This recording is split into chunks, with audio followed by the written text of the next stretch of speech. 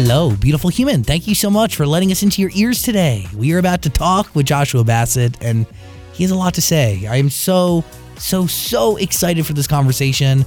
He is truly one of my favorite artists, and after this talk, one of my favorite people, and I really think you're going to enjoy it. Please share our podcast to those you care about, hit subscribe, and let us know who we should talk to next at Zach Sang Show on any form of social media. And today's conversation with Joshua is coming at you courtesy of Native. I love Native. I'm also obsessed with their current fleet of scents, their holiday scents. They got sugar cookie, mistletoe, candy cane. I mean, Native really does care about the products that you put on your body. They are about stopping the stink the right way. That is the Native difference. You probably already know about my love for Native's legendary aluminum-free deodorant, but have you tried their toothpaste or their body wash? They are really, really amazing because Native's mission is to overhaul your entire hygiene routine by creating products that are made with simple ingredients like shea butter and coconut oil, so you can smell great all day long. Plus, they have classic and rotating seasonal scents, so Native has a scent that is right for everybody, I promise. My favorite right now is Sugar Cookie, Candy Cane, and Fresh Mistletoe. All available for a limited time, and you could build a whole bundle with Native too. It's pretty cool. Try them out, and right now you can get 20% off your first order. All you got to do is use my name when you're checking out. That is Zach, or go to nativedeo.com/Zach. And I'm telling you, you'll not only enjoy Native, but you get 20% off your first order. So stay merry, happy, and fresh this holiday season. And I promise you'll love Native. nativedeo.com/Zach. Go there for 20% off your first order. Ho, ho, ho. Here's Joshua Bassett.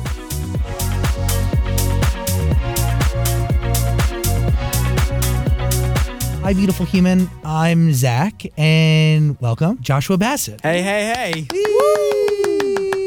We're here, baby. Yeah, we are here, and we have a lot of life to discuss and a lot of music to dissect. And Yes, I've been thinking about where to start because I've been wanting to get you on the show for a long time. Right. I met you years ago. Do you remember this? Yes, no, I was just going to say, way before, it was like a couple weeks before I booked High School Musical. It was like we met at the Troubadour. Yes. And we were talking, and I was a fan of yours because, I watched the show, and you were like, what do you got going on? I was like, well, I'm going up for this thing, but I don't know, it's a little weird. It's this High School Musical spinoff. And I was like, I know it sounds stupid, but the script's actually really good. And I was actually embarrassed about it, funnily enough. And then, I got the show, and so much life has happened, and here we are. The most life has happened. And then, I remember also seeing you. I've seen you twice, ever. It was at the Troubadour, and then it was at a Just Jared Halloween party. Oh, my God, yeah. And I felt like Caddy from Mean Girls showing up to the Halloween party where everybody's dressed really sexy. I came to the party dressed as a pineapple, right. feeling incredibly uncomfortable. Yes. And who was there to really kind of calm my nerves and concerns, but Joshua Bassett. Oh my gosh. No, I'm a big fan of that costume. That was so good. It was a mess, a shit show. But by the way, after that, I really start getting into your music, and I think it was maybe a couple months later you released Common Sense. Is that correct? Is my timeline almost there? I think so, yeah, because that was right before High School Musical came out, and I tried to release the song right around the time High School Musical was coming out. Or no, it was beginning of the pandemic. So yeah, it was 4 or 5 months after that. But yeah. I remember the Halloween party. But maybe you sent me Common Sense? How long have you had that song before you released it? Oh, it was on my Instagram for a while. That's probably where you heard it. Yeah, I was listening to it over and over again on your Instagram on repeat. Wow. It's so good. Thank you so much. I appreciate that. Do you remember the first song you ever wrote? I think the first technically the first song I wrote was To Ask a Girl to Formal. That's adorable. It worked. Basically, 3 guys had asked her, and she turned all of them down. And I was like, okay, if I'm going to ask this girl, I got to go big. I'm like, I got to give it all I got. So I was like, I grabbed my ukulele, and that was the only instrument I knew at the time. So I just, figured out a quick little song. And then the next day, me and my friend went to her house with I think we had flowers or something in the ukulele or balloons. I sang, and then she said yes, and then we went. So that was and I've talked about this before, and I actually sang that song in my audition for High School Musical because originally in the script, my character writes a song for Nini. And so I was like, it was just the perfect real world reflection of what it actually, the perfect reflection. You know what I'm trying to say, right? Yeah, dude, that's art imitating life right there at its finest. You had been there, you had done that. Yeah, for sure. So that was the first sort of thing where I was like, okay, I remember driving home after asking her and being like, if I was able to write a stupid song like that, not stupid, but I was like, if a silly song like that what if I actually tried to write a real song that meant something? And so I started writing then. And I think the first song I wrote was like super emo, like super, super sad. I was very depressed, which is, okay, here's a funny story about that. The first song that I really wrote, I showed it to a friend, and she literally said, maybe stick to acting. And I was like, oh, okay. 2 weeks later, I'm hanging out with my friend, and I'm telling him about how I'm going up to audition for these different things and whatnot in LA. It was right when I had started. And he literally was like, yeah, okay, good luck. Maybe stick to the singing. And I was like, what the? So both sides said stick to the other, and here I am doing both. Okay, so in that moment, you want from your friend honesty. So do you take it as such when somebody says, like, maybe you should stick to not music? I mean, do you think it's honest when they're giving it to you? I don't know. That's tough. I think that girl in particular was very insecure, and I could kind of sense that, and it seemed like she was projecting a little bit of that. And to me, it wasn't discouraging. It was more so like, okay, I got to keep working hard instead of being like, forget it, because I knew that there was something there, and I personally love the song, and so I was like, I don't know. I think it depends on who it's coming from, but yeah. Well, who it's coming from and who it's going to, because somebody else could have heeded the warning of their friend and took it as, scripture, 100%. And ended up quitting music the next day. Yeah. I honestly think it helped because I kind of kept my head down after that and sort of was just writing on my own. And I think because I wasn't looking for approval or I wasn't like showing it to people, I was just continuing to get better and better and better. And then it's funny. It's funny you mentioned Common Sense, because one of the first people I showed that song to, I showed it to my friend and his dad.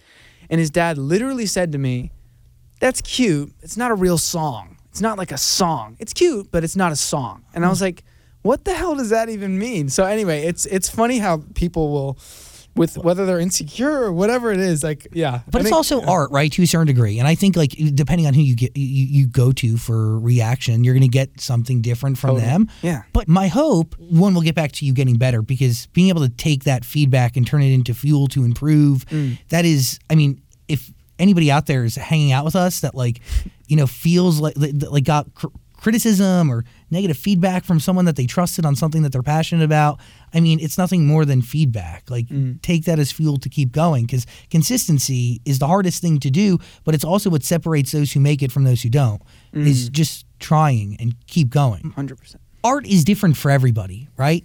Perception of art is going to be different. So some old guy could really hear it as, like, it's not a full song. Right. But also at the same time, like, I hear it and I go, I understand this. I feel like I defy common sense all the time. Totally, because my gut tells me to. Right. Whether it's for better or for worse, I defy common sense. Yeah, totally. So I felt understood by the song, and I kept listening to it and listening to it and listening to it.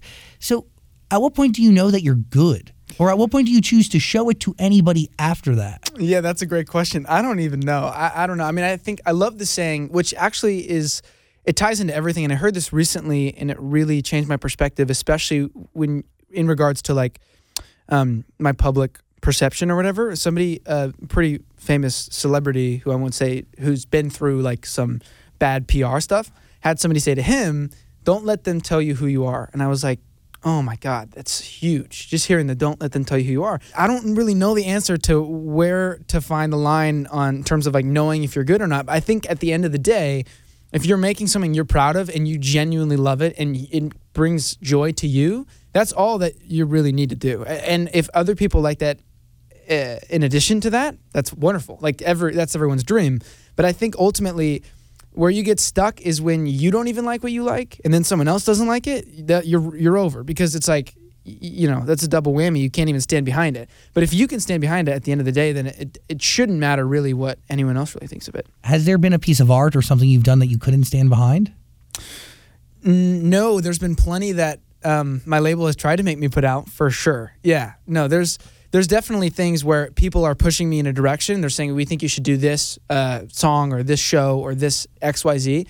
And it just didn't sit right with my soul. And I was like, I can't stand behind that. And I think you hear a lot of times different artists saying, when I was early on in my career, my label forced me to put out this song, and it was either a flop or I hated it or everyone hated it or whatever. And I couldn't even argue because I didn't like it either. And so I think that's where it's really sad. But I don't think that there's anything I've necessarily put out that I can't stand behind. There's plenty that I'm like, I wish I could have done that better. But, in general, I feel like I stand behind everything I've put out. By the way, that's going to happen no matter what. For sure.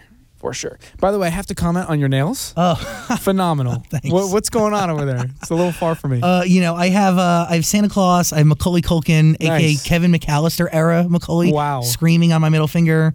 Christmas tree. I got snowman smileys. I got Rudolph. All decked out. Elf. Yeah, It's a little much. I have a fireplace with freaking stockings. Oh my God. Who did you get those done or did? Yeah. Oh, Yeah. you think I did them No, I myself? mean, I don't know. Oh my God, imagine. I mean, you can tap dance. What else can you do? I You're don't right. know. A lot of people don't know that I can tap dance. That's like one of my best kept secrets. But It's a good one to have under your belt, for Right? sure. To just be like, oh, by the way, and then do that. I can tap. Yeah, mine is ice skating. That's nobody Oh. knows that I can ice skate. And then, like, I always tell friends when I'm going, I'm like, I'm not really good. And I can go backwards, I can spin, I can jump, yeah. I can dance. Yeah. Of course you can. Do you pick that up because it was something that you picked up as a kid? Do you pick it up for a job? Why? Why Ice that? skating? Yeah. I don't know. I mean, I have 5 sisters. We used to go pretty frequently with friends. And cool. I was homeschooled, and so there was no real physical activity that I did. But ice skating was like the one thing that I did that I would consider physical activity. In which is- Oceanside, California. Yes. You were ice skating. Mhm, You're yeah. very close to the beach. Yes. It's literally called Oceanside. Yeah. So you ice skate? Yes. Yeah, I know. There's like lots of facilities that they have that, indoor ice skating. I didn't go outdoor ice skating until I moved to New York, actually. That was the first. Where'd you go? Like Central Park, Bryant Park? Not Central Park, but the... Is it Bryant Park? No. Maybe. No. I know what it is. I've gone and hurt myself there. Yikes. Do you rent skates or do you own skates? I don't own skates. I'm not that cool. Wow. Yeah, no, but I always I say own that- tap shoes. I'm just Oh, saying. wow. Yeah, I think I got tap shoes once, but I got them a little too small, and then I just never got the You, bigger size. you know what? You got to get the tap shoes in the right fit, and you got to break them in right. For sure. That's huge. I mean, Yes, that's everything. but anyway, whatever. You distracted me with the nails, but I wanted to go into your music. I don't even know where to begin. The music you're creating now is obviously different than what was, but I do want to get to what has been. Lie, lie, lie. Common Sense we got to. I also love LA, Never. But songs that you haven't really put out, really, they just live on your Instagram, correct? Yeah. Like LA doesn't exist anywhere but Instagram? But YouTube and Instagram, yeah. Okay. Yeah. Why do you stop there? Well, it's not that I've stopped there. It's just, it's funny, the politics of all of it. It's like talking about the subjective thing, my label thinks we should put out this, and I think we should put out this, and we have to compromise because we're in business together, and so we have to figure out, how to make everybody happy. And they're thinking, what's going to be the most commercially viable, and I'm thinking what's going to be the most emotionally vulnerable, and I'm like, so there's a bit of a, it's a push and a pull, and I think I haven't put out, to be honest, in the last year, I think I have 100 songs. Like, I'm not even kidding. I've written so many songs in this last year that nobody's heard and that have not gone out. And it's so funny because every single one of my friends, every single one of my label, every single person I show it to has a different favorite,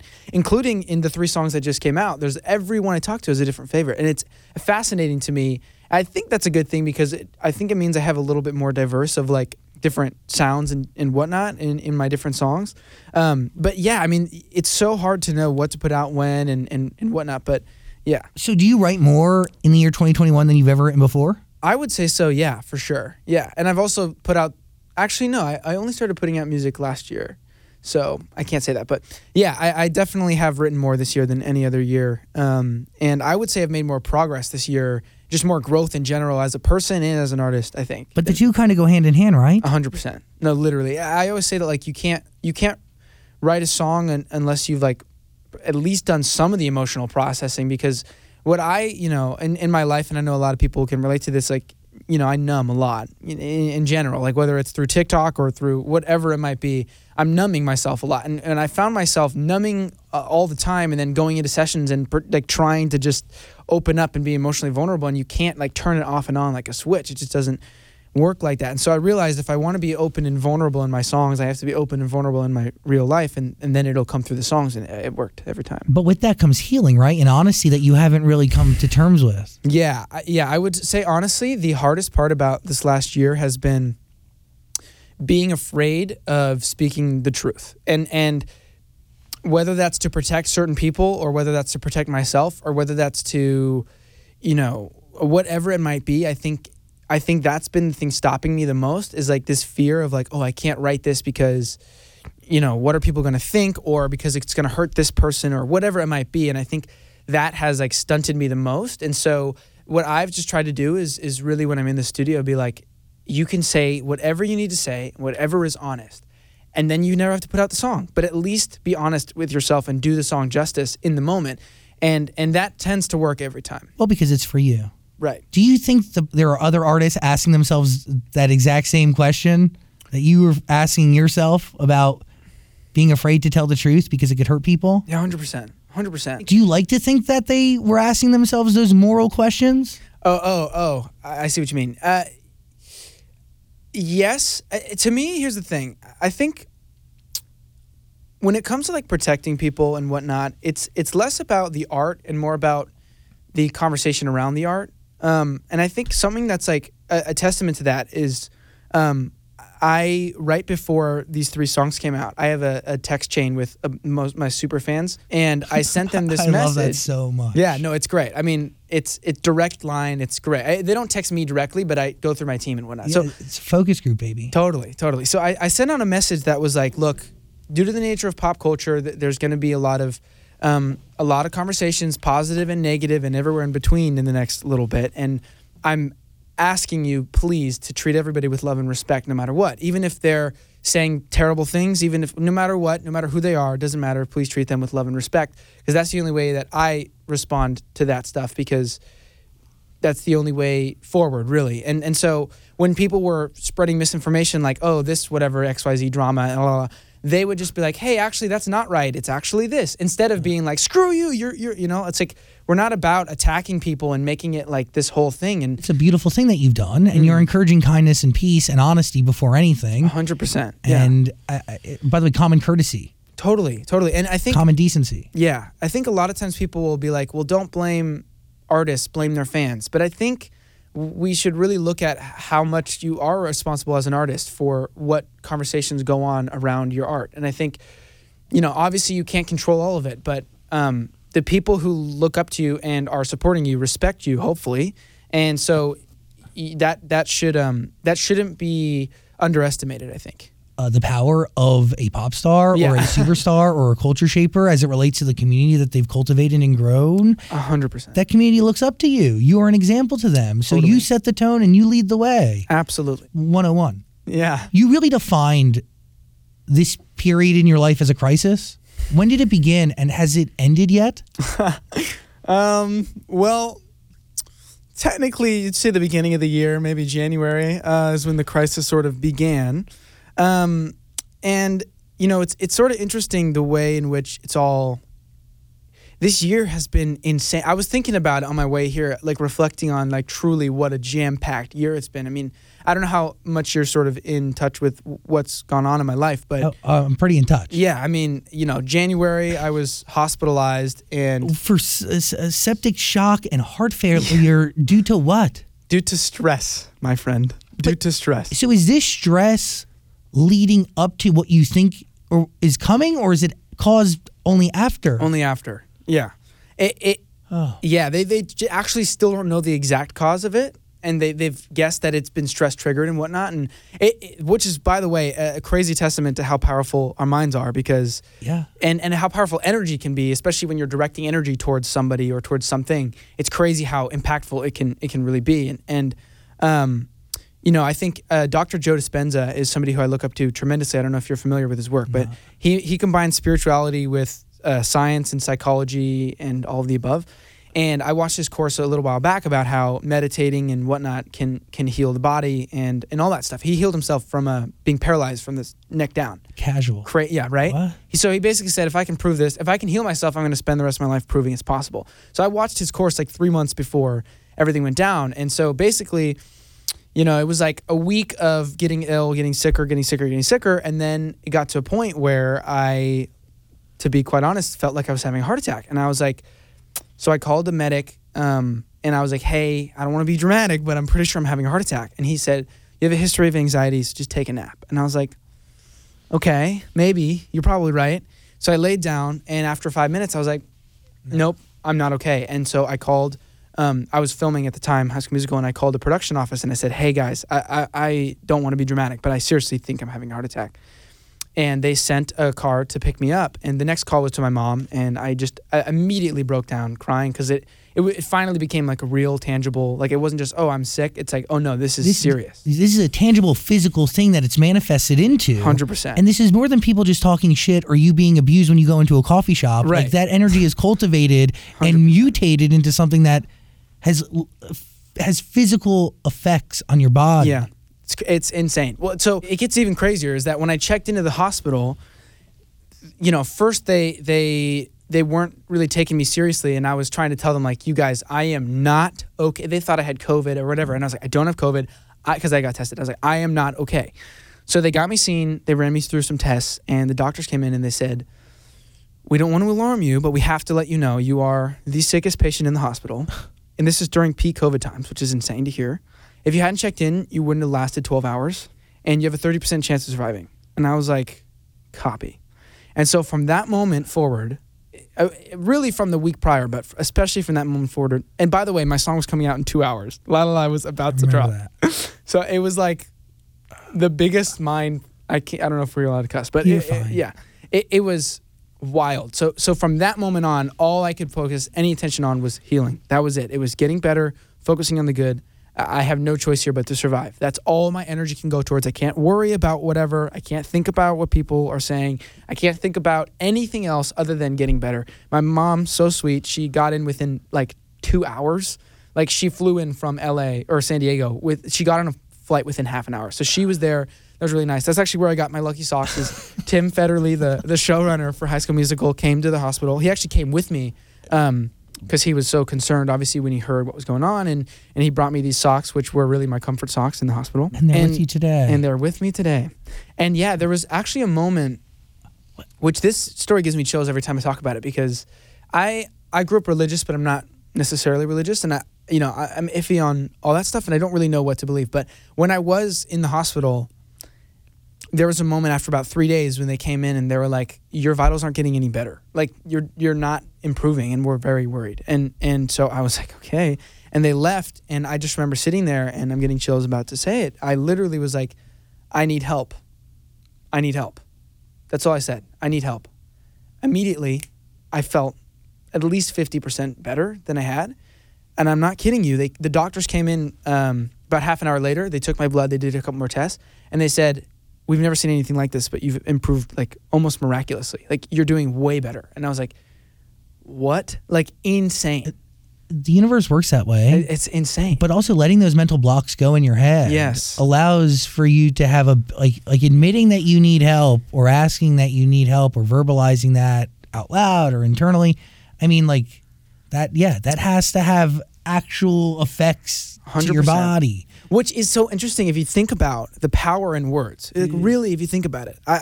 In the last few months, I've done my very best to not say anything that I don't want to be true. And so, if, for example, if I'm worried about something, instead of being like, oh, this is probably going to suck, saying, I'm hoping for the best. It's a slight difference, but that difference is everything, because you are putting out the energy that you want, not the energy that you don't want. Because if you're putting out the energy you don't want, you're focused on what you don't want. And that's what's going to come. Exactly. Law of attraction says it. It's fact. Dude, I grew up with The Secret. Like, nice. And I grew up, in the church, and I was an altar boy, and I read the Bible a couple times. And, it's a fine book. But The Secret, dude, the universe and the power, Oprah's Bible. That's totally. What I live by, baby. Right. Well, I think, and a lot of religious people get upset when you say that, and I think something that's interesting for me is growing up with religion, a lot of my beliefs were fear-driven. They were all based on fear of consequence. Of course, because that's the Bible, right? Exactly. It's a bunch of stories that tell you what not to do because this could happen. But there's, Totally. Yeah. But I think what's interesting is, like, people who refuse to read, like, spiritual books or, like, The Secret or whatever, anyone who's read them will tell you they get real, tangible, actual, practical improvements from them. Instead of just like a philosophical, this will make your life better, I feel better when I read. I actually have improvements. And so that's, to me, where you should judge it on is like, trust your body and trust what's actually helping you. And I think people just underestimate that sometimes. 100%. And by the way, like, this is a topic for another day, but, religion and like spiritual practices like The Secret, or energy practices like The Secret, they're kind of derived from the same thing. It's about communities utilizing their energy or your own personal energy for something bigger and greater. Yes. Well, I always say I really want to start a roundtable with like the world's leading scientists, psychologists, therapists, You prepared for what that's going to unpack? Well, see, the thing is, I guarantee if you got them all in a room and you picked a topic and you said, I challenge you to find all the ways in which you guys are all saying the same find the ways in they're going to be like, oh yeah, we say that, but the way we phrase it is this or whatever. I guarantee you it's like every religion, every single thing, people will be like, only my way is right or only my way is right. In reality, it's like we're all looking at the same thing, trying to figure it out in our own way of understanding. And I think the more people realize that, the less isolating it is, the less it's like, oh, it's me versus them. It's like, no, we're all trying to find peace and love. Like we're all going towards the same goal. We're just coming from different angles. So the second we realize that, it's like, oh, it's not I'm right or you're right. And if you're right, that threatens my entire existence. Nah. And if I'm right, then that means you're an idiot. It's like, no, it's like we all have different understandings based off of our life experiences and what we know to be true. And so that's what you have to have in mind, I think, anytime you're debating any philosophical or anything like that. You are correct. And by the way, like your point on religion is 100% accurate too. So let's go back to crisis here because we don't know if it's over. So is it not over? Oh, yes. We know that it starts when you go into the hospital with septic shock and heart failure and you release into the universe asking for help. Help then comes. Yeah. But like it doesn't necessarily get better, but it does because we're comparing it to physical ailments, right? Right. Well, so you can physically get better, but yeah, but at the no, it's the start of something shit. Totally. Start of something shit, yeah. Not start of something new. No, don't be deceived. No, yeah. Yeah, my response to that is I honestly feel like what I've learned in this last year is it's not about what happens, it's about how you react to it. And we a lot of times feel out of control, and there's a lot of things we can't control, but in reality, you can control how you respond to things. You can control how you maneuver things. And I think a perfect example of that is there was I haven't talked about this actually on an interview, really. I think I talked about it in my GQ interview, but I was doing an interview, I'm sure you've seen this, and they asked me to explain all the things I love about Harry Styles, and I'm going on, and I'm going on, and going on, and they're like, tell me more. And I'm like, okay, so I'm going on. They're like, what are more reasons why you like Harry? I'm like, so I keep going, I'm like, I guess this is my coming out video. When I'm saying that, it's not a lie.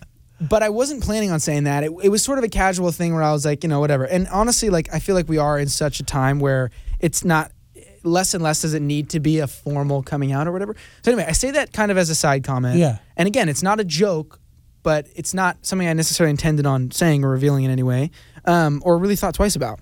So I say that, I do 50 other interviews that day, I forget about it. 2 months later, that interview is trending #1 on Twitter. My entire team's texting me, calling me like, what are we going to do? This is a crisis where, we have to figure this out. There's all this panic, people saying, and I remember I was at such a place at that moment where I was like, hold on, it's okay. We're going to turn this around. Like, this isn't the end of the world. This is okay. And I think my reaction in response to that is it could have been the end of the world for me. It could have been like, oh my God, I didn't mean to say that. And now all this is happening and now people know and now all this is, but it was like, you know what? I don't really have anything to hide here, and this isn't something that needs to be the end of the world. And so what ended up happening is I ended up seeing what a lot of people were saying, good and bad, and when I saw all the negative, I realized like we really aren't as far along as we think we are. And initially I told my team, I'm not going to say anything, this isn't worth my comment. But then once I saw that, I was like, this is an opportunity to like really say what I want to say here and stand for what I believe in. So I posted what I posted and I wrote that in less than 30 seconds. Literally, it was just like, boop, boop, boop. I sent it to my team. They were like, it's great. Take out this part and you can go. I was like, hey, good. I posted it. Didn't look back. Everyone's like, was that the scariest thing ever? And I was like, honestly, it was one of the most relieving moments of my life. So that example is like, that, again, could have ruined my week, could have ruined my month. It could have made me miserable. It could have been frightening for me. But because of how I responded to it and reacted, it turned into a really beautiful thing and actually really liberating. And seeing how many people it helped was really also what. So anyway, but by the way, like that's beautiful. Embracing honesty really went on to help a lot of people, truthfully, and no matter to what degree that is honesty and your truth, it did help a lot of people, and God, I remember it like it was yesterday. But also, quite frankly, somebody saying to you that that's like the worst thing that could happen to you, or isn't that the worst thing? Reality is, sister, like it's not. You had a terrible song written about you that ended up becoming one of the biggest songs of the last century, maybe. I don't fucking know. And that's way fucking worse, is it not? I don't know. I don't know how to compare traumas. I don't know. Yeah. But like at that point, like I cried when I read you did. I think it was GQ. You did a written piece. I really did. I took on your baggage when I was reading this piece and hearing you talk about this idea that you couldn't even go into a coffee shop because they'd play this song over and over again. Yeah. And I feel... Admittedly, by the way. I mean, that's like so... That's disgusting. You are a terrible human being who's making assumptions, gross assumptions. And there's millions of you out there. And I felt bad for a few different reasons. One, because you know what we do here. We talk and we dissect art. Right. You know, we dissect songs. We try to give people meaning and stories behind them. And a part of me is like, you know, have we in some way perpetuated this culture where art needs to be released and it needs to be about somebody, whether it is or isn't. And then at the same time, you have the ability to then creatively elaborate on whatever you want in that song because you have creative freedom. Right. But then that song that you've had creative freedom in creating and weaving this narrative gets branded to a person. Yeah. No, it's tough. I mean, I think, you know, that's part of what's honestly, like I said, when I said I was having a hard time writing this year, what was stopping me so much is I can't write with any anonymity. I can't write about, I mean, I can, but people are going to assume it's about this or this or this or, you know, and so, yeah, it's tough. I mean, I think that there is something really special about people not knowing what a song is about because then it's their own, you know, and I think that's what I've tried to, you know, that's what I want to do. And I think, unfortunately, for the next little bit, you know, we're not in that ball game anymore. And you know, it's unfortunate because, you know, it takes away from the actual, you know, the actual art and people's perception and interpretation for themselves. And it makes it into a whole other thing that, you know, I guess it's not the worst thing in the world that, you know, people have an understanding of what things are about. But I miss the anonymity of art, you know?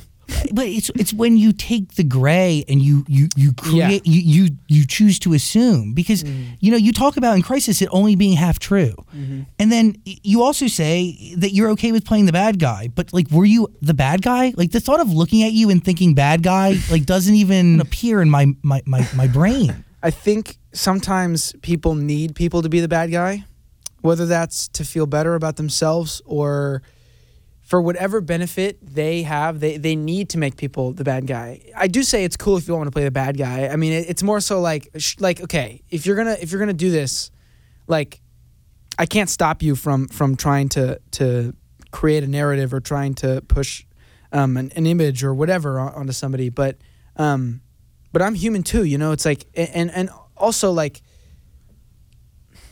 the hardest thing in this last year has just been biting my tongue. And sort of trying to protect the people that I love and trying to, but the thing is, this is the problem with, you know, so the 3 songs coming out, right? Crisis, Secret, and Set Me Free. I cannot explain my side of the truth or explain defend myself without having to expose other people, without having to then be like, well, this is actually what happened and here's why. Like it. And so that was what was tough is like, I don't want to do the same thing that's being done to me. That's not my goal. I'm not trying to tit for tat. Two wrongs don't make a right. 100%.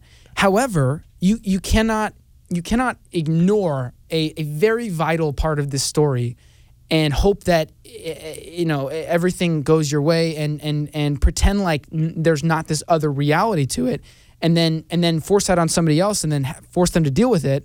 And expect it to just be like, oh, okay, yeah, sure, treat me like garbage, and I'm just gonna stay quiet and let you do whatever you want. But, but literally, more than just a single person treating you like that's what brought me to tears, dude. Is this idea that you can't even live a fucking normal life? Yeah, I mean, yeah, part of it's like what I signed up for, but at the same time, no, I mean, yeah, I guess so. Yeah,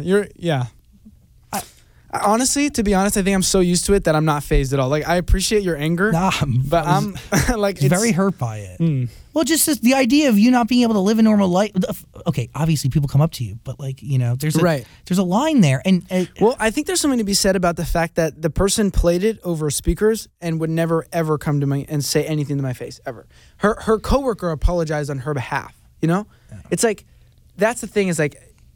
People are all talk, you know, and that's something that's been really revealed to me over this last year is like you can go on Twitter, you can go on TikTok and feel like the end of the world.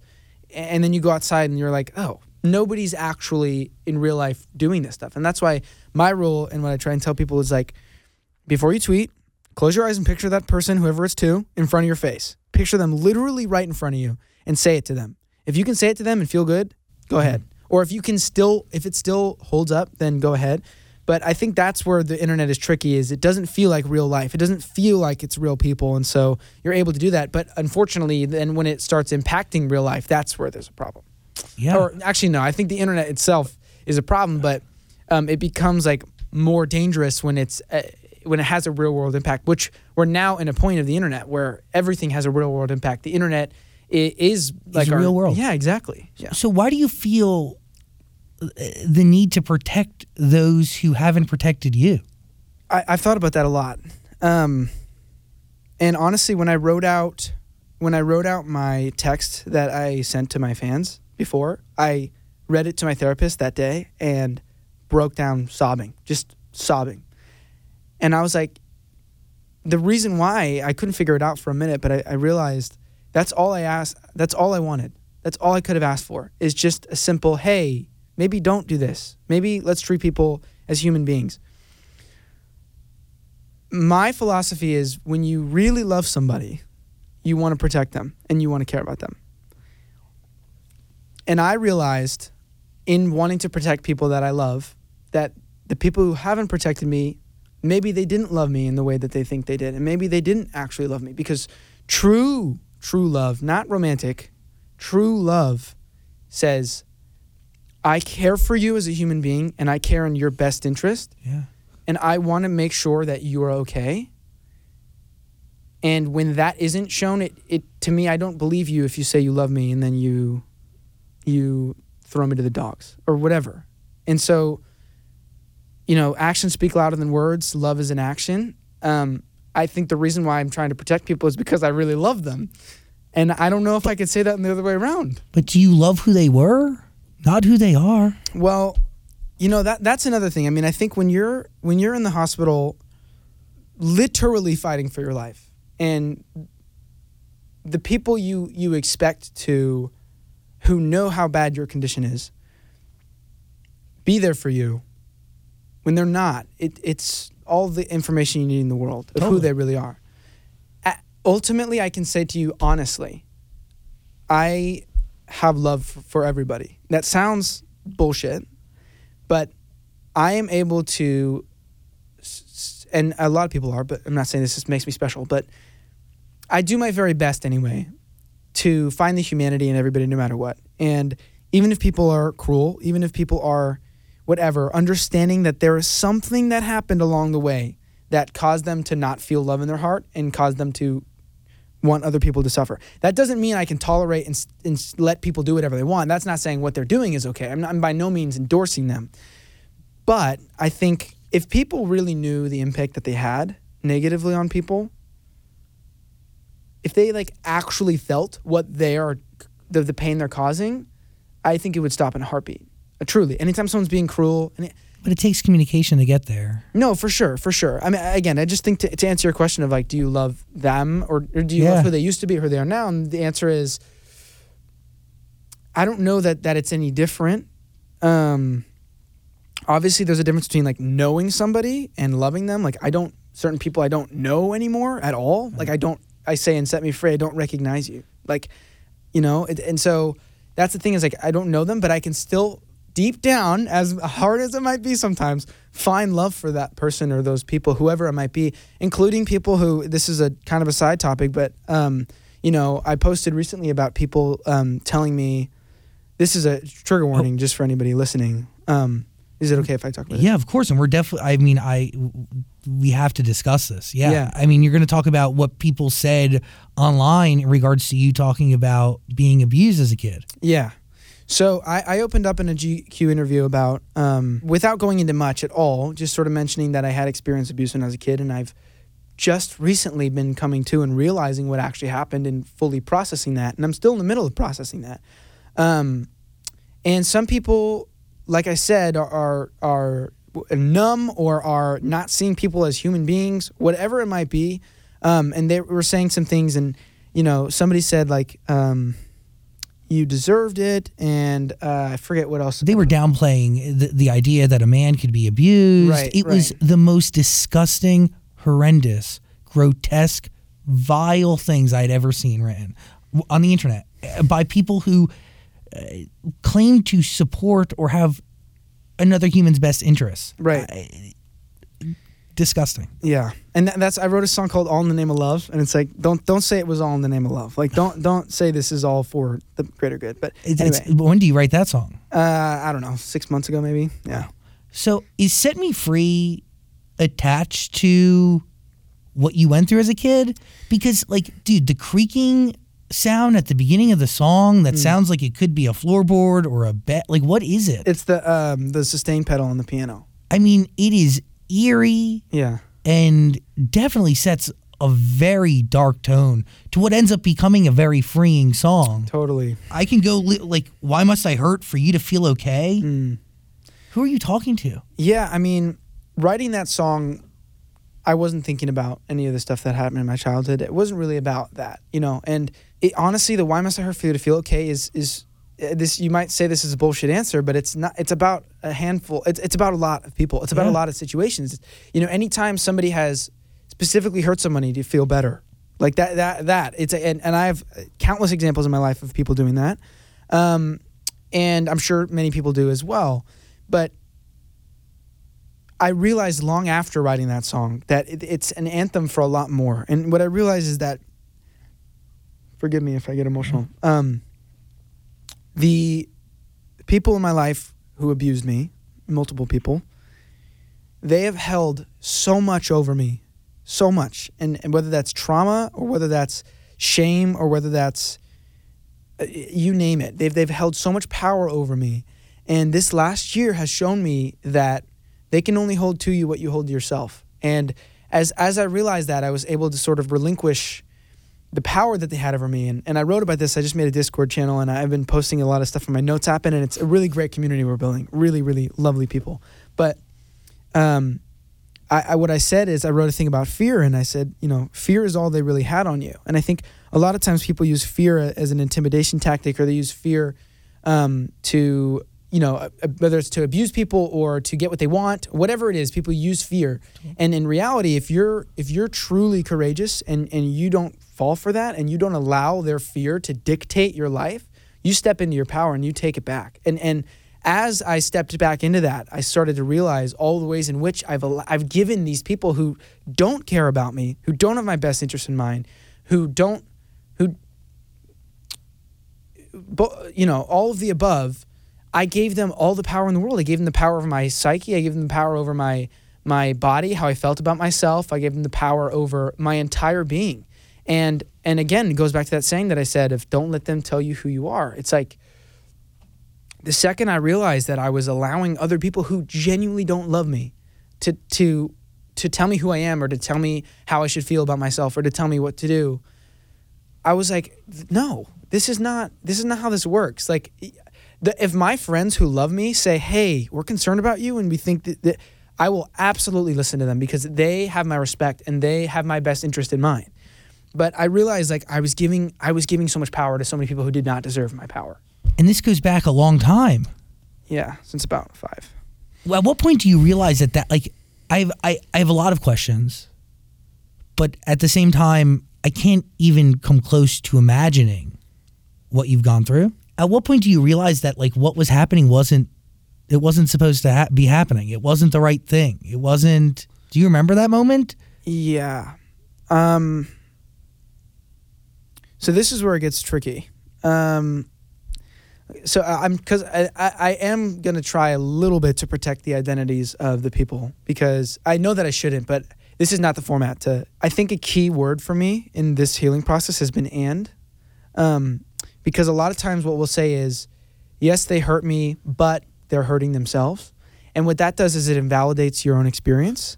And the key for me, as somebody's mentioned this to me, is saying "and," because "and" can allow both to exist. So saying this person abused me and they're suffering is how you allow space to, one, process and validate your feelings, but also then hold space for them as a human being. Not that you should or that they deserve it. I'm not saying that, but that's just my personal philosophy. But you choose to see them as a human being. You choose to have slight empathy for them.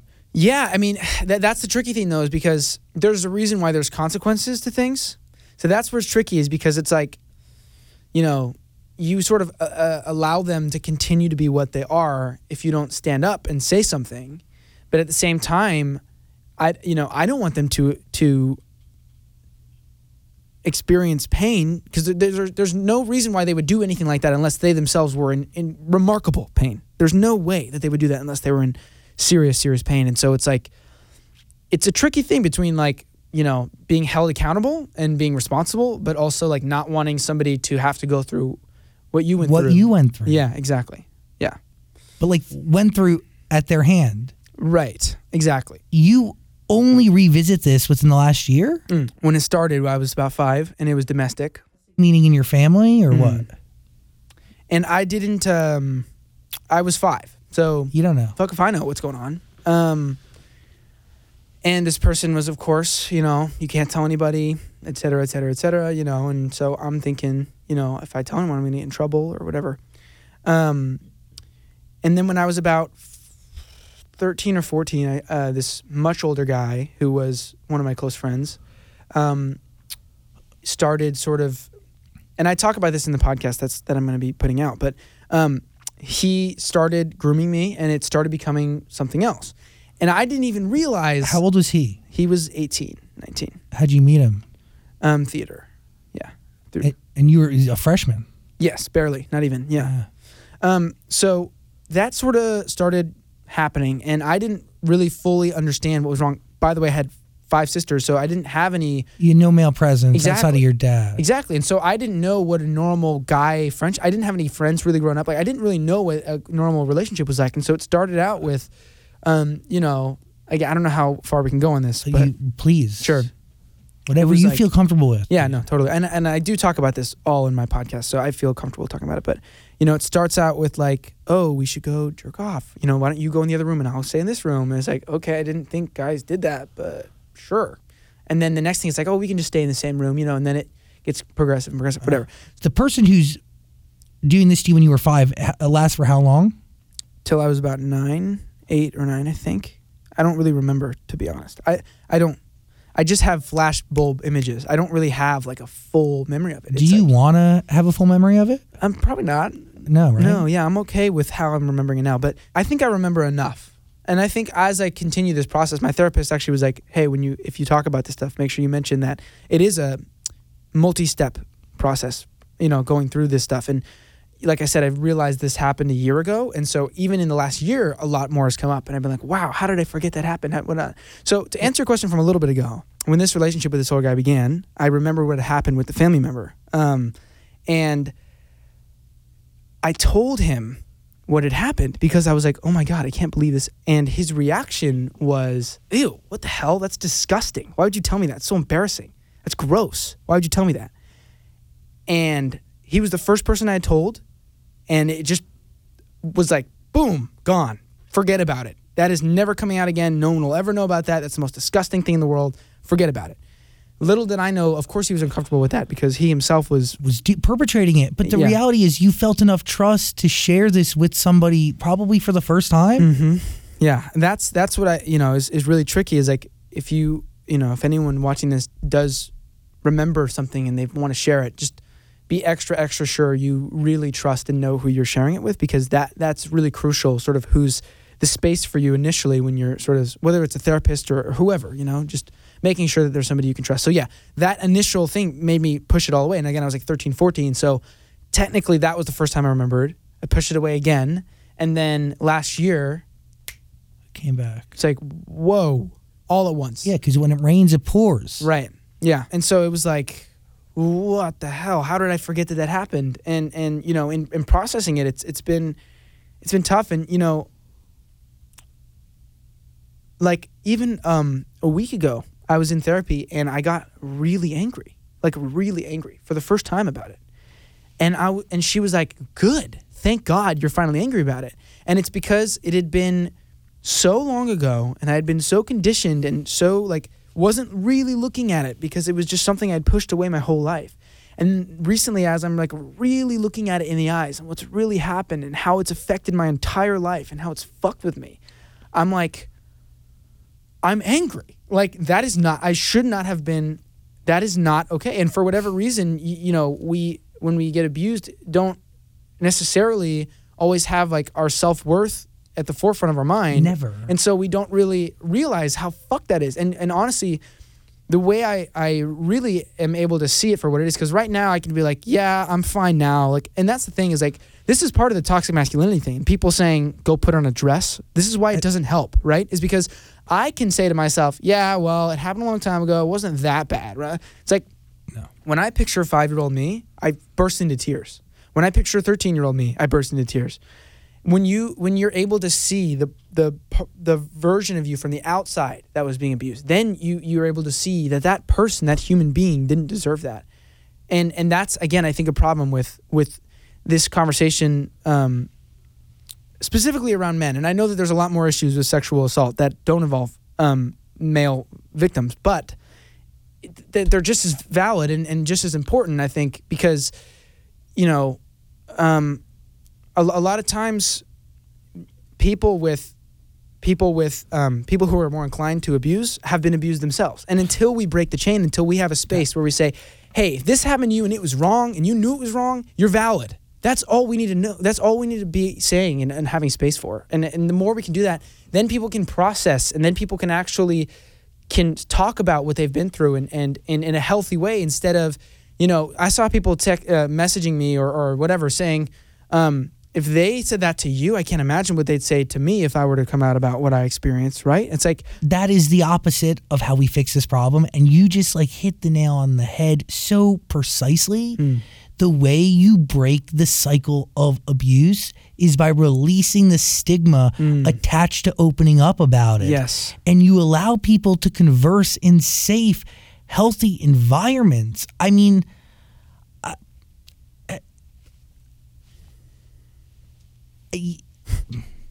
I have many people in my life, and I have people very close to me who have gone through things similarly, and they go their whole life without even acknowledging it.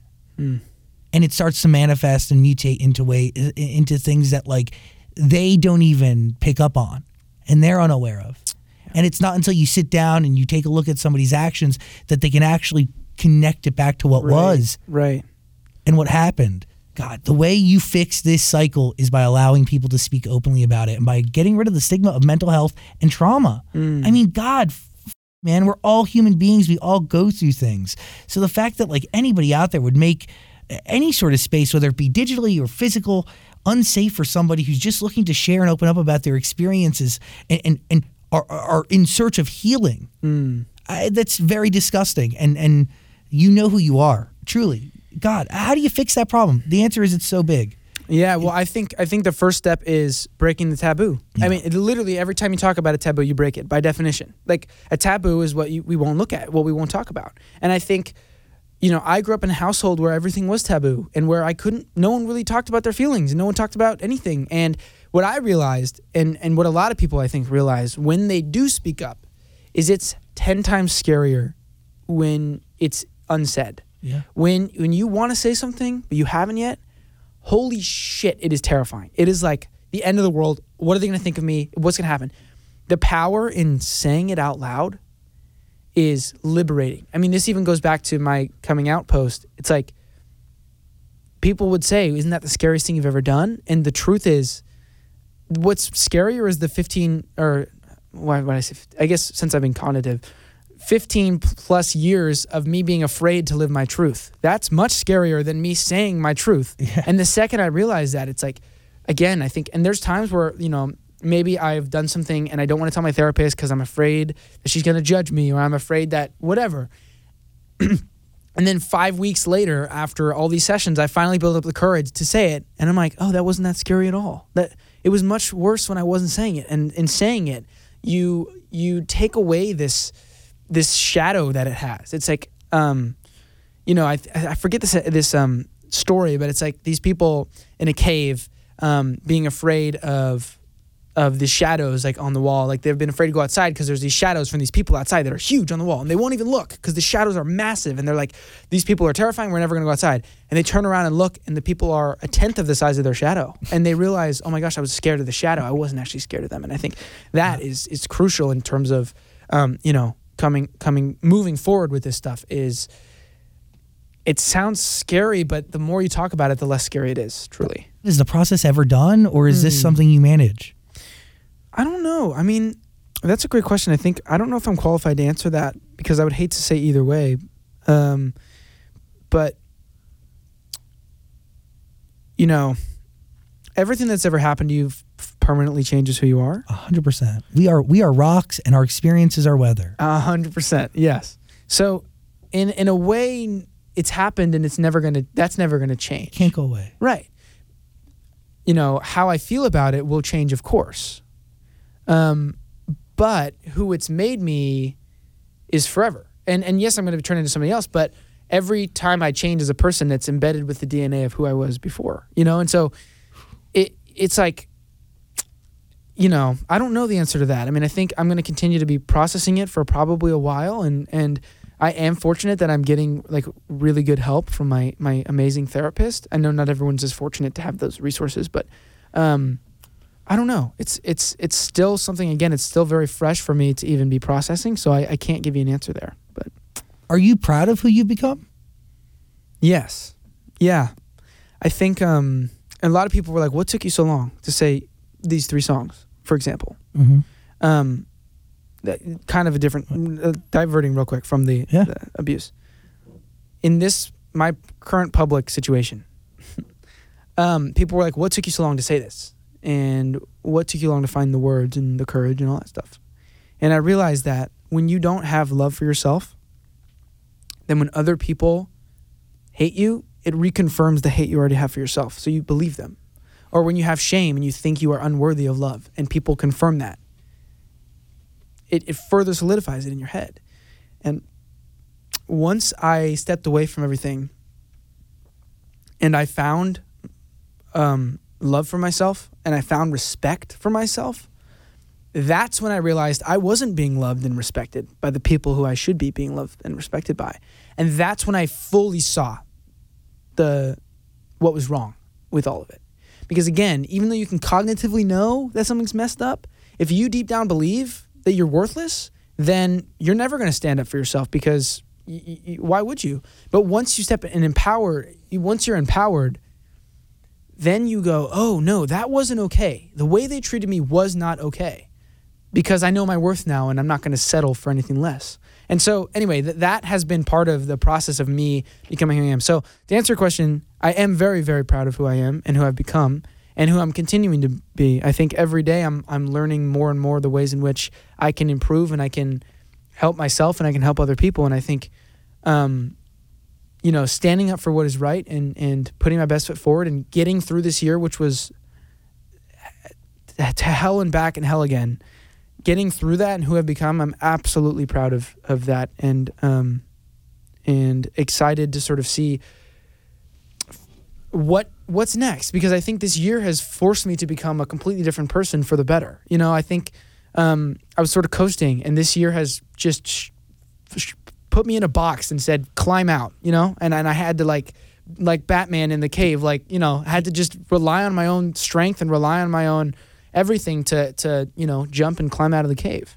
Proves a lot to yourself. For sure. You're incredibly capable. Absolutely. But do these 3 songs, Crisis, Secret, and Set Me Free, do these 3 songs come out and then you are confident in yourself or comfortable in yourself? Or you used a word when you were giving the answer before, and you talked about these 3 records. Do you feel, I'm trying to figure out the right way to phrase it.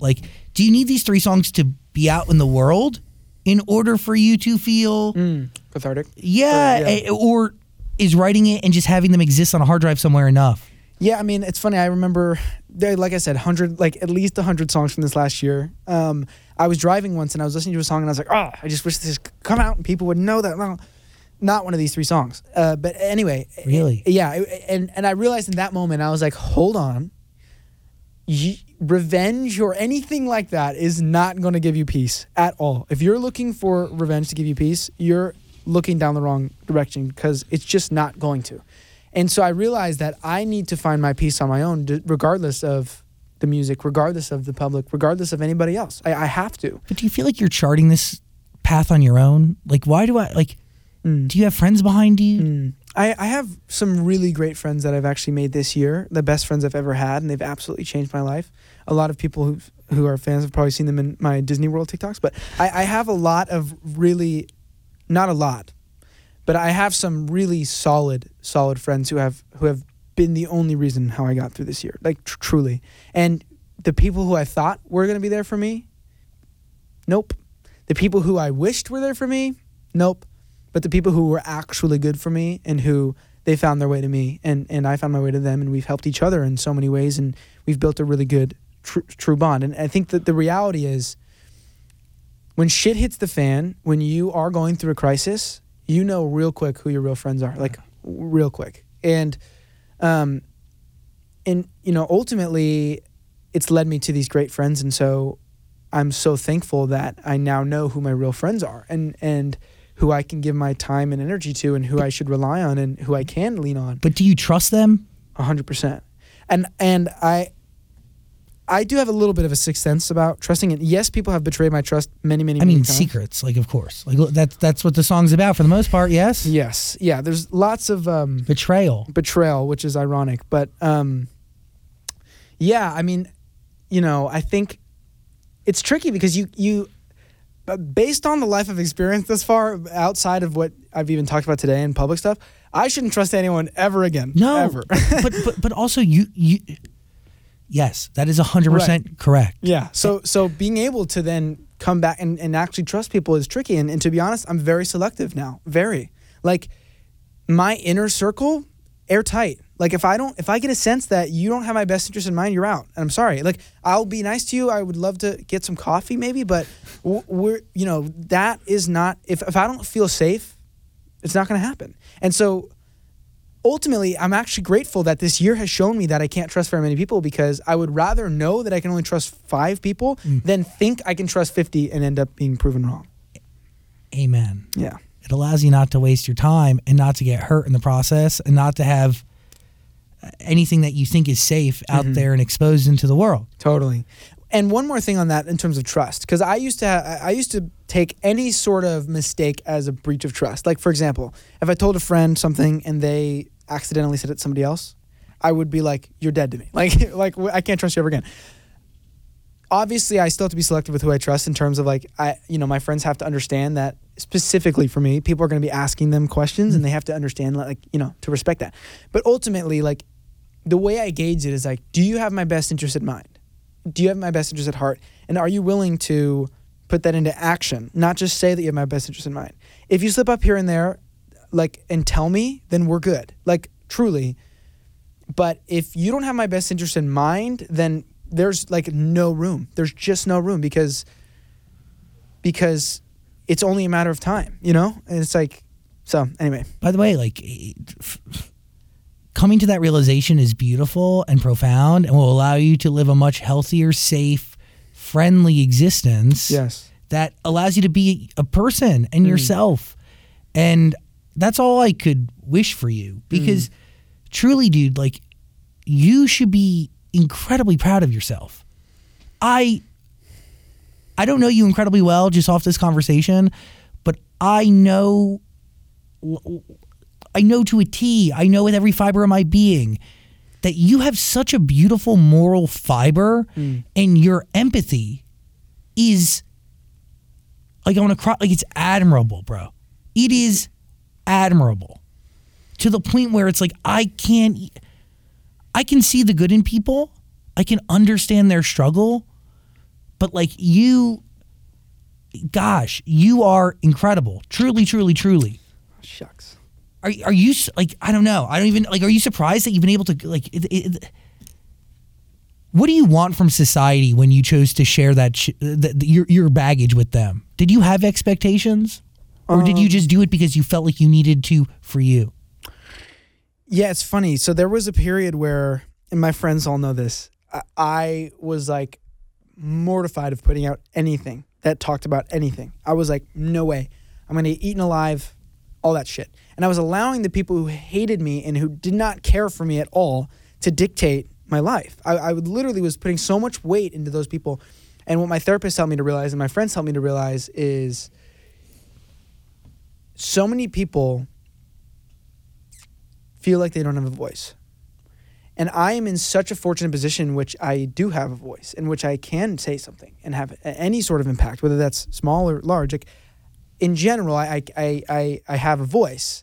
And so to me, it became so apparent that it's essential that I speak the truth. It's essential that I put out this art that expresses what I've been through and will help people, and it has. And that's what's been the most beautiful thing I've ever seen is people saying this helped me get through this, or this put into words what I couldn't, and whatnot. Like, seeing that, it just makes it all worth it. So in a way it's for me, and in a way it's on behalf of people who either have been mistreated or have been beaten down and have sort of let it consume them and haven't been able to get back up. And I think the fact that I've gotten it back up and I am on my own 2 feet is not something to be ashamed of. And it is, so putting that stuff out is like, it's funny. People think that it's just, I don't know. People's opinions don't get to me anymore. Like, after this year, like, there's nothing you can say to me I haven't seen. Exactly. Like, and it's like, there's so many people benefiting. It's like, the noise doesn't matter anymore. Like, again, this is what's so cool about my Discord channel is like, we're building such a beautiful community and so many great people. And any time I see any negative comment from somebody who literally doesn't have any idea what they're talking about, it doesn't, not only am I like, it's fine, ignore it. It doesn't even faze me because I'm like, my purpose is greater than your disapproval of me. Like, what I'm doing and how I'm helping people, hopefully, is far, far more important. And again, even if everybody hates me and one person is better off because of my art, then I'm going to put it out. And I'm not going to let people bully me into shutting up. And I think I probably did let people bully me into shutting up in the beginning of the year, including myself, in terms of just like feeling like I couldn't say anything and feeling like, and now it's like, no, you don't get to tell me what to do and who I am. I fully believe in life evening itself out. Yeah, I agree. Fully. Like, karma, call it whatever the hell you want. It always evens out. And to anyone in high school, by the way, who is experiencing high school bullshit, I don't talk to anybody from when I was in high school. Like, literally one person.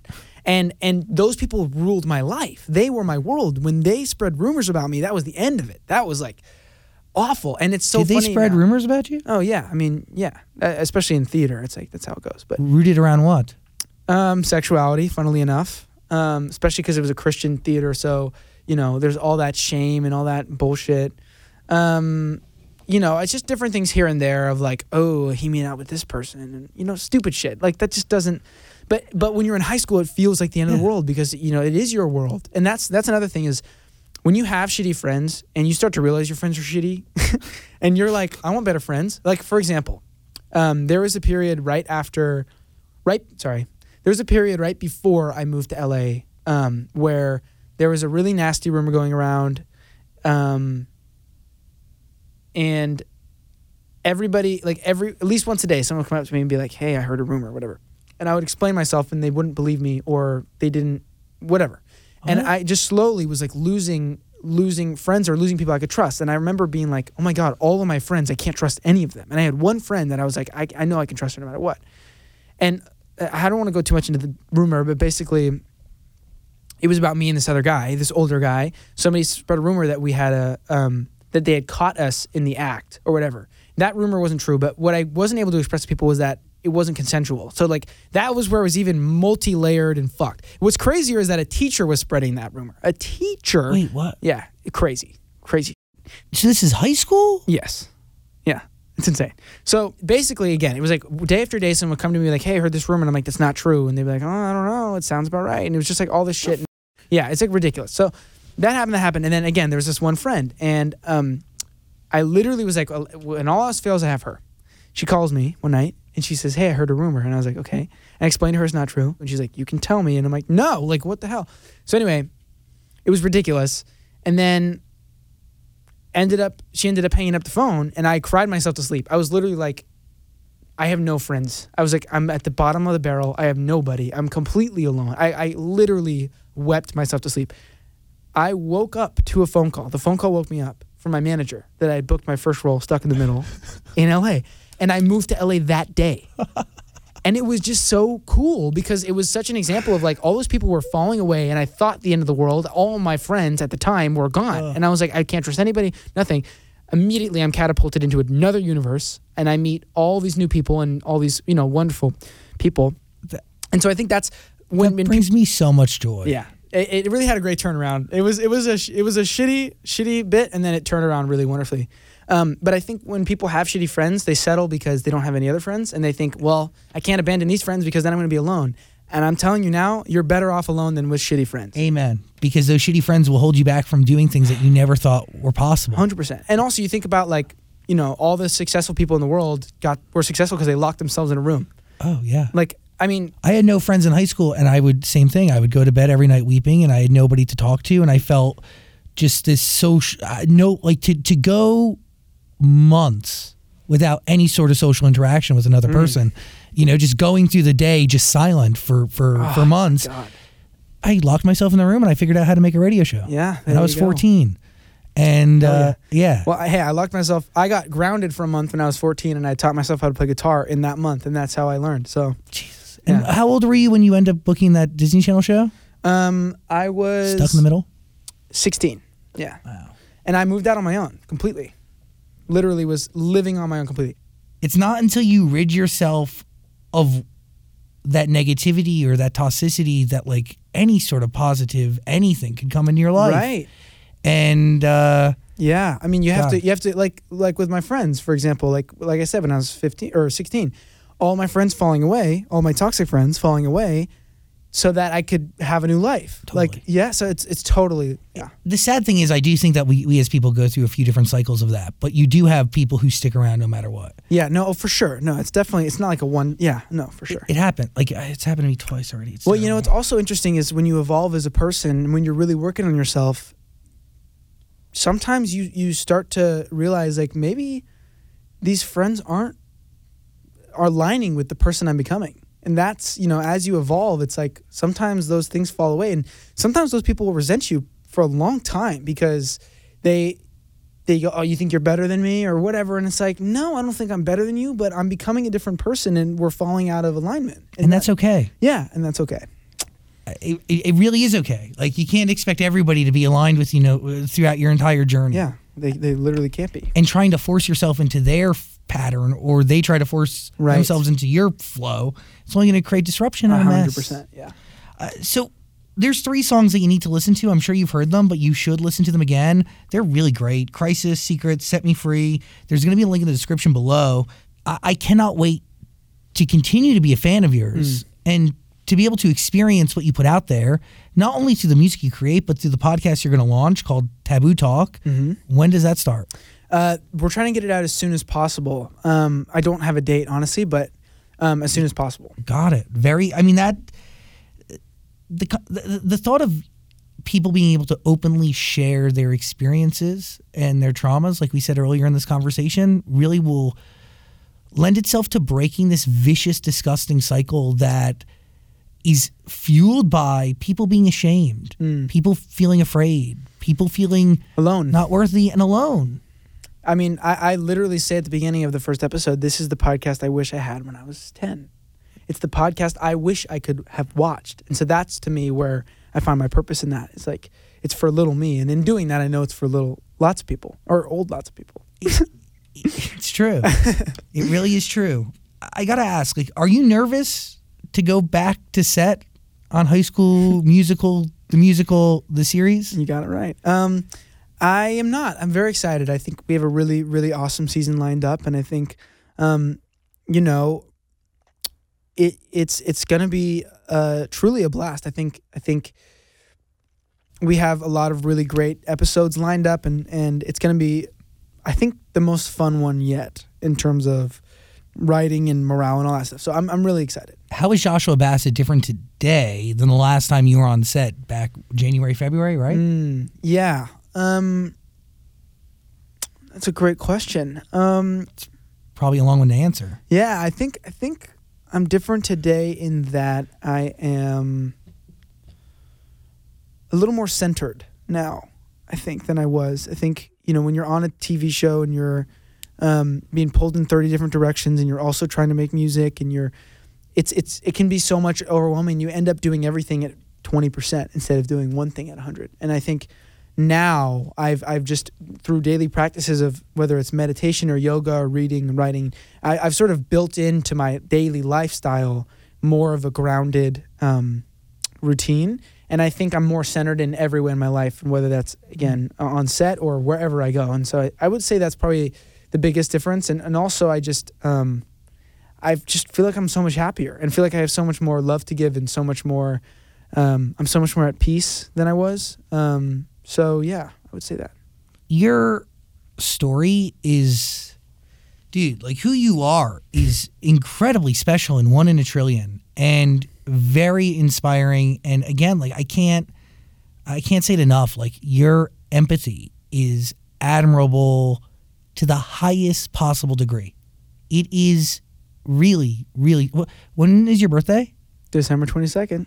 What are you, a Scorpio? I'm a what is that? December Cap. Oh my God, you're coming up. Oh my God. Yeah, I'm a Cap, but I'm a cusp. I was born at 4 a.m. on the cutoff. So a lot of people tell me I have Sag energy. So okay. I say I'm a Sagicorn, but technically I'm a Capricorn. Somebody, you definitely know your signs. So. Barely though. That's all I know. Is it inappropriate after asking about star signs to ask how you identify? Do you identify as a queer guy? Yeah.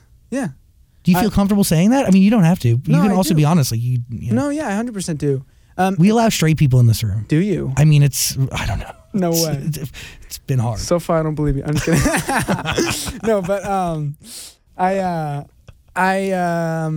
it's funny when I did come out, every fucking person was like, "What are you? Tell us now." Yeah, but you don't need to say anything. That's what I'm saying. So then, yes, you could say I'm queer. Yeah, because that's the most broad definition to being under the LGBTQ plus umbrella. Yes, exactly.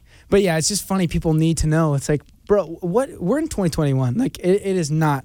We are not in boxes anymore. That's just not how it goes. 100%. So we are not in boxes anymore. No, we are not. Amen. I do believe that we are on a path to a gender blind, race blind, sexuality blind society where labels don't matter at all, and the label is human. You bet. Wow. Oh, Zach's think about saying that. Everybody.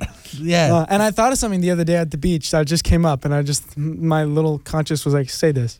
I think with a lot of the stuff, with even the taboo stuff that we're talking about, we're all kind of part of the problem, right? With maybe not we're all part of the problem in terms of we're not continuing to make it a problem, but we all are in a way a part of the problem, and therefore we're all part of the solution. And I think once people realize that, then we can all sort of come together and like help in the ways we can. I also, something that was in the movie last night was when you help somebody, you help everybody. And I just love that. It's one of my favorite new quotes of all time is when you help somebody, you help everybody. And I think, a lot of times people feel like, what impact am I having? Who am I helping in the world? How am I making a difference? And I think it's like, if you're able to hold space for one person to tell their truth and feel a little bit better, congratulations, you've done it. Like you're a great person and you've contributed in a way. And I think, that's what's so exciting. Like I said about this community I'm building is like, we're all coming together and we're like, okay, how can we make the world a better place? And what's been shown to me in the last week or so from my songs coming out is how quickly you can have an impact these days, simply by following your heart and following your gut and doing what you know is right. And I think in seeing that, it's just shown me, oh my God, like I'm sitting on so much potential of like how much more I could do in the world. And I think the more we all realize that as human beings, and the more we realize this is something that I cannot stress enough, that we are stronger together. We are stronger together. And once we realize that and we start helping each other, that's why I said to my fans, don't send hate. It's all love and respect. If people are saying the wrong things, love them in the right direction. Love them in the direction that you want them to be in, and therefore include them and invite them. And in doing so, show them the love that you want to be reflected back to you. And in doing that, you're more likely to see that. And then it's a ripple effect. And then it goes on. And I think we underestimate how important of a piece to the puzzle that we each are individually. We look at big groups and we think, okay, maybe, or we look at big influencers on social media and think, oh, they have a big impact, but what do I do? Every comment, every like, every thought you think, everything you say, all the time, you're contributing energy in some way. And I always say, every time you interact with somebody, it's an energetic interaction, always, no matter what. And you can't do anything about that. Your energy is affecting their energy is affecting your energy. Are they better off because they cross paths with you? If you can answer that question, yes, then you're on the right path, I think. And you also need to ask yourself, am I better off because this person is in my path? And if you say no, then it might be wise to sort of create space between them. Because if you find yourself continuously feeling worse after hanging out with somebody, or somebody's like a negative energy that... They're not it. Exactly. And so you have to ask yourself, again, am I better off because I'm with this person, and are they better off because they're with me? Because they are being affected by you no matter what all the time. But these are revelations that you can only come to after having personal relationships in your life that really kind of f***ed you. Yeah, no, for sure. But I'm actually grateful for these revelations despite all the shit I had to go through to get here. But, I mean, you have to be. Yeah. Because you still have a lot of life left. Absolutely. The most life Yes. left. It's crazy. Wild. It's hard to think that anybody out there would ever bash you or send you any sort of negativity or want to hurt you in any possible way. It freaks me out to a certain degree. Like, I don't get it. But. Yeah, I think specifically in the last year, I become a scapegoat in a way, and people don't see me when they see me; they see their pain. They see the person who broke their heart. Exactly. And so that's the thing, is that's how I keep some distance from it, is those people don't know me at all. They aren't even really seeing me. The image of me is attached to the pain from their past. But the reality is your heart's been the one that's been broken for fucking way longer than theirs. Well, I mean, yeah, but it's to each their own, and most people, only see a sliver of things, and they only get a glimpse, and they only hear things, and a lot of times, people don't actually know from the source. They're just hearing, oh, this person said this, said this, so it must be true or whatever. And I think, just remembering that is how I keep my peace and my inner balance, is like, they really don't know me. And so yeah, that's all you can sort of do. And also, like, it'd be a real bummer if all this experience turned me into a really bitter person. That'd be a bummer. If anything, it's shown me how much more I need to be loving and patient. It's like, so anyway. It's beautiful. Yeah. It's like really something special. Thanks. And people get to know you through the music you put out there. Hopefully there's more music on the way coming in the new year. Yes. But again, Crisis, Secret, Set Me Free, all in the link in the description below. But like, I also love Lie, Lie, Lie. Feel Something you never mentioned. Have you heard Feel Something? I love Feel Something. Hold me like it's the very last time, at least for tonight. Pull my hair and kiss my head, and we'll get high. Yes. Have I heard Feel Something? Who the f*** did you write that one about? Oh man, you're asking all the fun questions today. That's right. Who's pulling whose hair? Listen. This is where we get back to the anonymity in art here. This is where we leave it to the imagination. That's I know I'm not giving you the answer you want. I'm more like, when I was listening to all the music, and I've listened to it a bunch, I was trying to figure out more like timeline, and then I just think it kind of was too scattered for me to really like understand where it all fell. Yeah. But where does I don't think anyone can understand, by the way, any of the timeline. Like, nobody knows. No. Nobody actually knows. If I were to sit down here and lay out the reality of this whole situation, people would be mind blown. It would be nothing like people think. But I mean, you can if you want. No, it's okay. Well, yeah, because you're a good person. I'm trying to be. It's gonna pay off, dude. But Feel Something is that about? I mean, I don't know. Like, is that about? It sounds like somebody just looking to feel something after being numb. Yeah, I mean, honestly, that song is really like an anthemic collection of experiences. Like, yes, there's a narrative in it, but it's also like it's multiple different experiences I've had over time with friends and with romantic partners. It's like it's not necessarily like, oh, this one moment in time, and so that's what makes that song so special to me. Is it's like so. But what's funny is every story in that song is true, except for jumping off the Santa Monica Pier or skinny dipping. I did not do that. I would hope so. The Santa Monica Pier. But yes. Oh, so you skinny dip somewhere else? Listen, I'm not endorsing that. I'm not recommending it. Please. I ain't skinny dipping. Nobody is prepared for that. Blindfolds required. NDAs. Yeah, no, blindfolds, bags over your face. It's like you think I'd be taking you to like some like remote location, right. Like you're my hostage. Yeah. But no, I'm just gonna get naked in a pool. But so you did. Who's pulling whose hair? Listen, Zach. Josh. I I like to be reminded that I'm alive, so I get it. Taboo Talk is going to be the podcast. We don't know when it's going to come out, though, but please just follow this man on all the social medias that matter so you can be in the loop on it all. And, God, there's so many other lyrics that you put into these songs that really stand out to me. But then you say, "We'll never let you hurt me how you hurt me ever again." Mm-hmm. How do you ensure that? think it's honestly more of a personal boundary, and a mental boundary. Yes, you can physically create a boundary, but it's also just like I said, coming to understand that somebody doesn't have your best interest in mind. With that knowledge, you then are able to say, you don't have full access to my heart. You don't have full access to my space and my being. So you can come at me. You can try again, but I'm not going to allow you past my force field. Like, it's just not going to happen. The way they would hurt me is if I sort of allowed them back into my force field and sort of let my guard down and whatnot. That puts you at a vulnerable position. And I'm not saying that you shouldn't allow people into your space, but the people who hurt you, who you know are going to continue to hurt you, for the foreseeable future, the way you ensure it is a personal boundary and a mental guard saying, I'm not allowing you in anymore. This isn't happening, and my foot's down. And you want to forgive these people who have hurt you, but once you forgive, do you let them in again?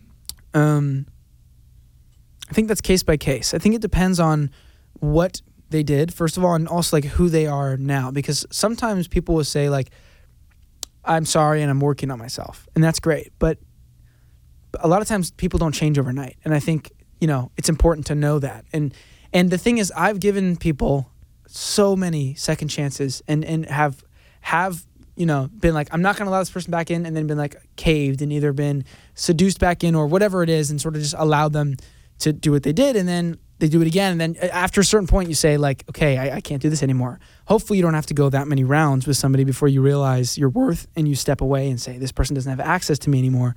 But again, I think that's a case by case thing in terms of letting people in again. And I think the reality is like, if somebody says they're sorry and then they do the same thing, and then they say they're sorry and then they do the same thing, and then they keep saying it and they keep doing it, then you have to say, okay, you're clearly not sorry because you're not actually changing. And if in 5 years you have become a different person and you want to reconnect, let's do it. But until that's your reality, until you're living the thing you're saying you want to be, then not yet. I'm still so early on in my healing process that I don't know where I'm going to end up. That's tough. I can't thank you enough for your honesty. And your words and today have the power to help human beings in a way that's like, you can't even measure it. You will not even be able to quantify the light that is going to be shed on so many people's dark reality that they've just packed away into a box and it's been collecting dust. Yeah. I mean, that this year has forced me to face all that stuff. So in a Why way, do it alone? Right. Yeah. Well, and I do have to thank you truly. Like I said this in the hallway, but I'm not really doing any on-camera interviews right now, like at all. And I think because I've been screwed over by so many different outlets and so many different people that I just have so much fear around, trusting people because people will twist what I say and whatnot. So I just have to thank you truly for creating a space in which I feel safe. I mean, all of my friends who have been on the show are like, oh my God, Zach is the best. He's going to take care of you. Don't worry at all. So thank you for what you do and for giving people this space and being so like present and so warm. And it really makes all the difference in the world because I wouldn't open up if you weren't as open as you are. So really, I have to pay thanks to you. I've had goosebumps for a majority of this conversation, and I am shaped by, yes, my experiences and yes, my traumas, but also I'm shaped by the conversations that I have with people in this very room and I've had with people over the years. And when people choose to share their genuine selves, and that genuine self is so really fucking beautiful and such a gift to the rest of society and to those that they touch, it is those are far and few between. Not everybody's like that. People open up their genuine selves often, but like very rarely is their genuine self like this beautiful this thing that is so what you'd aspire to be. And you are definitely in that category because your true self is rather selfless and also compassionate. And I've said empathetic a bunch of times, but I really definitely beyond appreciate you, but also I appreciate who you are as a person and what you give to this world and the light you shine. Because again, like I'll say it again, the light that is emanating from you today through the words you're sharing will shine a light on people's dark presence and help them cope and help them figure it out. And I don't know, help them see the light or at least see a brighter future because you, dude, are really remarkable in your music. You're one of my favorite artists. So I've been trying to get you on this show for like a year and a half. Like, ask your publicist. I've sent more emails about you, really, like before, like I did before anything. Like, I genuinely give a fuck about your music. I give a fuck about who you are, and I can't thank you enough for being here and really, really, really just being yourself. And I have the most respect and admiration for it. And God, dude, like, Thank you, sir. What is success to you? Like, as you look forward and you look at a brand new year and you close out this chapter, like, do you care about success? Do you have a definition for it? Like, what does it look like? First of all, thank you for your kind words. That was like the nicest thing anyone's ever said to me. So thank you. Well, it's true. Well, I do want to say something about the empathy thing and just the overall compassion thing. I haven't always been the most empathetic or compassionate. I think that's something to note is that it's really been something I've been working on truly. And I've hurt people and I've done my fair share of damage in the world as well as trying to, spread light. So I just think that's important to acknowledge that, like, it's an active work on myself, and it's not like, I feel like I'd be doing a disservice to just be like, all this. It's something I have to actively work on all the time. It's not organically there. You have to, but nor is it a muscle. Like, it is there in somewhat. You have to access it and remember to lean on it. Right. No, 100%. Yeah, for sure. But to answer your question about success, to me, numbers are not a thing in my life. Like, you ask anybody, like, this is something I have never said publicly. I don't know how much money I'm making on High School Musical. I refuse to know. I refuse to know how much money I have in the bank. I refuse to know. I don't need to know. Numbers to me are irrelevant. It's energy, not numbers. I don't need to know the numbers. I love that. Let's pay the bills with energy. Let's think about them, and they'll get paid. I realize that is a very privileged thing to say, but I will say this. About a month before I booked High School Musical, woke up to a notification from Chase Bank that I had -$2 in my bank account. -$2. And it didn't faze me for a moment. I went, I have to pay rent in a week. And I have no idea how it's going to happen, but it's gonna work itself out. I'm not kidding. 6 days later, I got a residual check from a commercial that was exactly, if not just like $100 more than what my rent was. I pay my rent, and then a week later, I was about to actually quit acting, which is so dramatic. But a week later, I booked High School Musical, and it was like, boom. So anyway, yes, I understand that, like, yes, I'm privileged to be able to say I don't look at the numbers because obviously people have a very practical, but at the same time, that's just my mentality is like the money will figure itself out. Totally. And I'm telling you, it does every single time. To me, like, if I put out a song and it doesn't like do the numbers, it doesn't as numbers as I want or as what people are hoping for. To me, it's like that is irrelevant compared to like who it's impacting and how. And to me, if I put out a song and 5 people are moved from it, then that's success to me. That is success. If I put out a song and I'm moved by it, it's success. If I wake up today and I remember to be nicer to myself, success. Like, to me, success is any improvement. It's any step in the right direction. Any step that's better than where you've been is success. And so, to me, there's no quantifiable. And by the way, when you do that, you don't one, feel like you're never going to reach your success, and then 2, you don't ever settle when you are feeling successful, because it's always a step forward. It's always, how can I be a little bit better? Whether that's, again, more patient, more kind, whatever it might be. That to me is success. So yeah. I love that. And by the way, it's true. It's, wow. It's moving forward in a better way than you were before. Exactly. Joshua Bassett, I have, again, I said it, I'll say it again, the most respect and appreciation for you. Your honesty is commendable and really deeply, genuinely appreciated. Thank you, sir. Thank you for being here and thanks for hanging out. I'm glad that you're going to have a podcast. Thank you. I look forward to listening to it. Crisis Secrets Set Me Free. Listen, there's a link in the description below. This is a dream come true, by the way. Why? I don't know how I wasn't aware that you were trying to get me on for a year and a half, but coming on the show is seriously a dream come true. I watched so many of your interviews, so thank you. This is truly an honor. Thank you. Shut up. I'm not kidding. What? I'm serious. This is not me blowing smoke.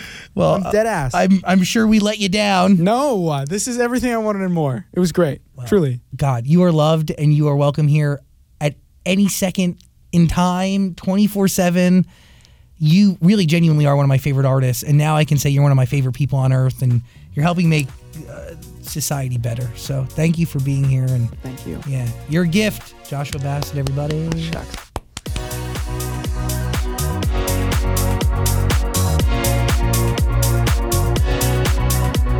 Hey, beautiful human, thank you so much for listening to our conversation with Joshua Bassett. I really appreciate it. If you want to watch it, it's on our YouTube channel. Just search Zach Sang Show, and please let us know who we should have on the show next at Zach Sang Show on any form of social media. And yeah, share our podcast with those you care about. Please be safe. Hug your family if you can. Don't go to jail, and keep listening to music because I'm telling you, it helps make the world go round. Peace and love.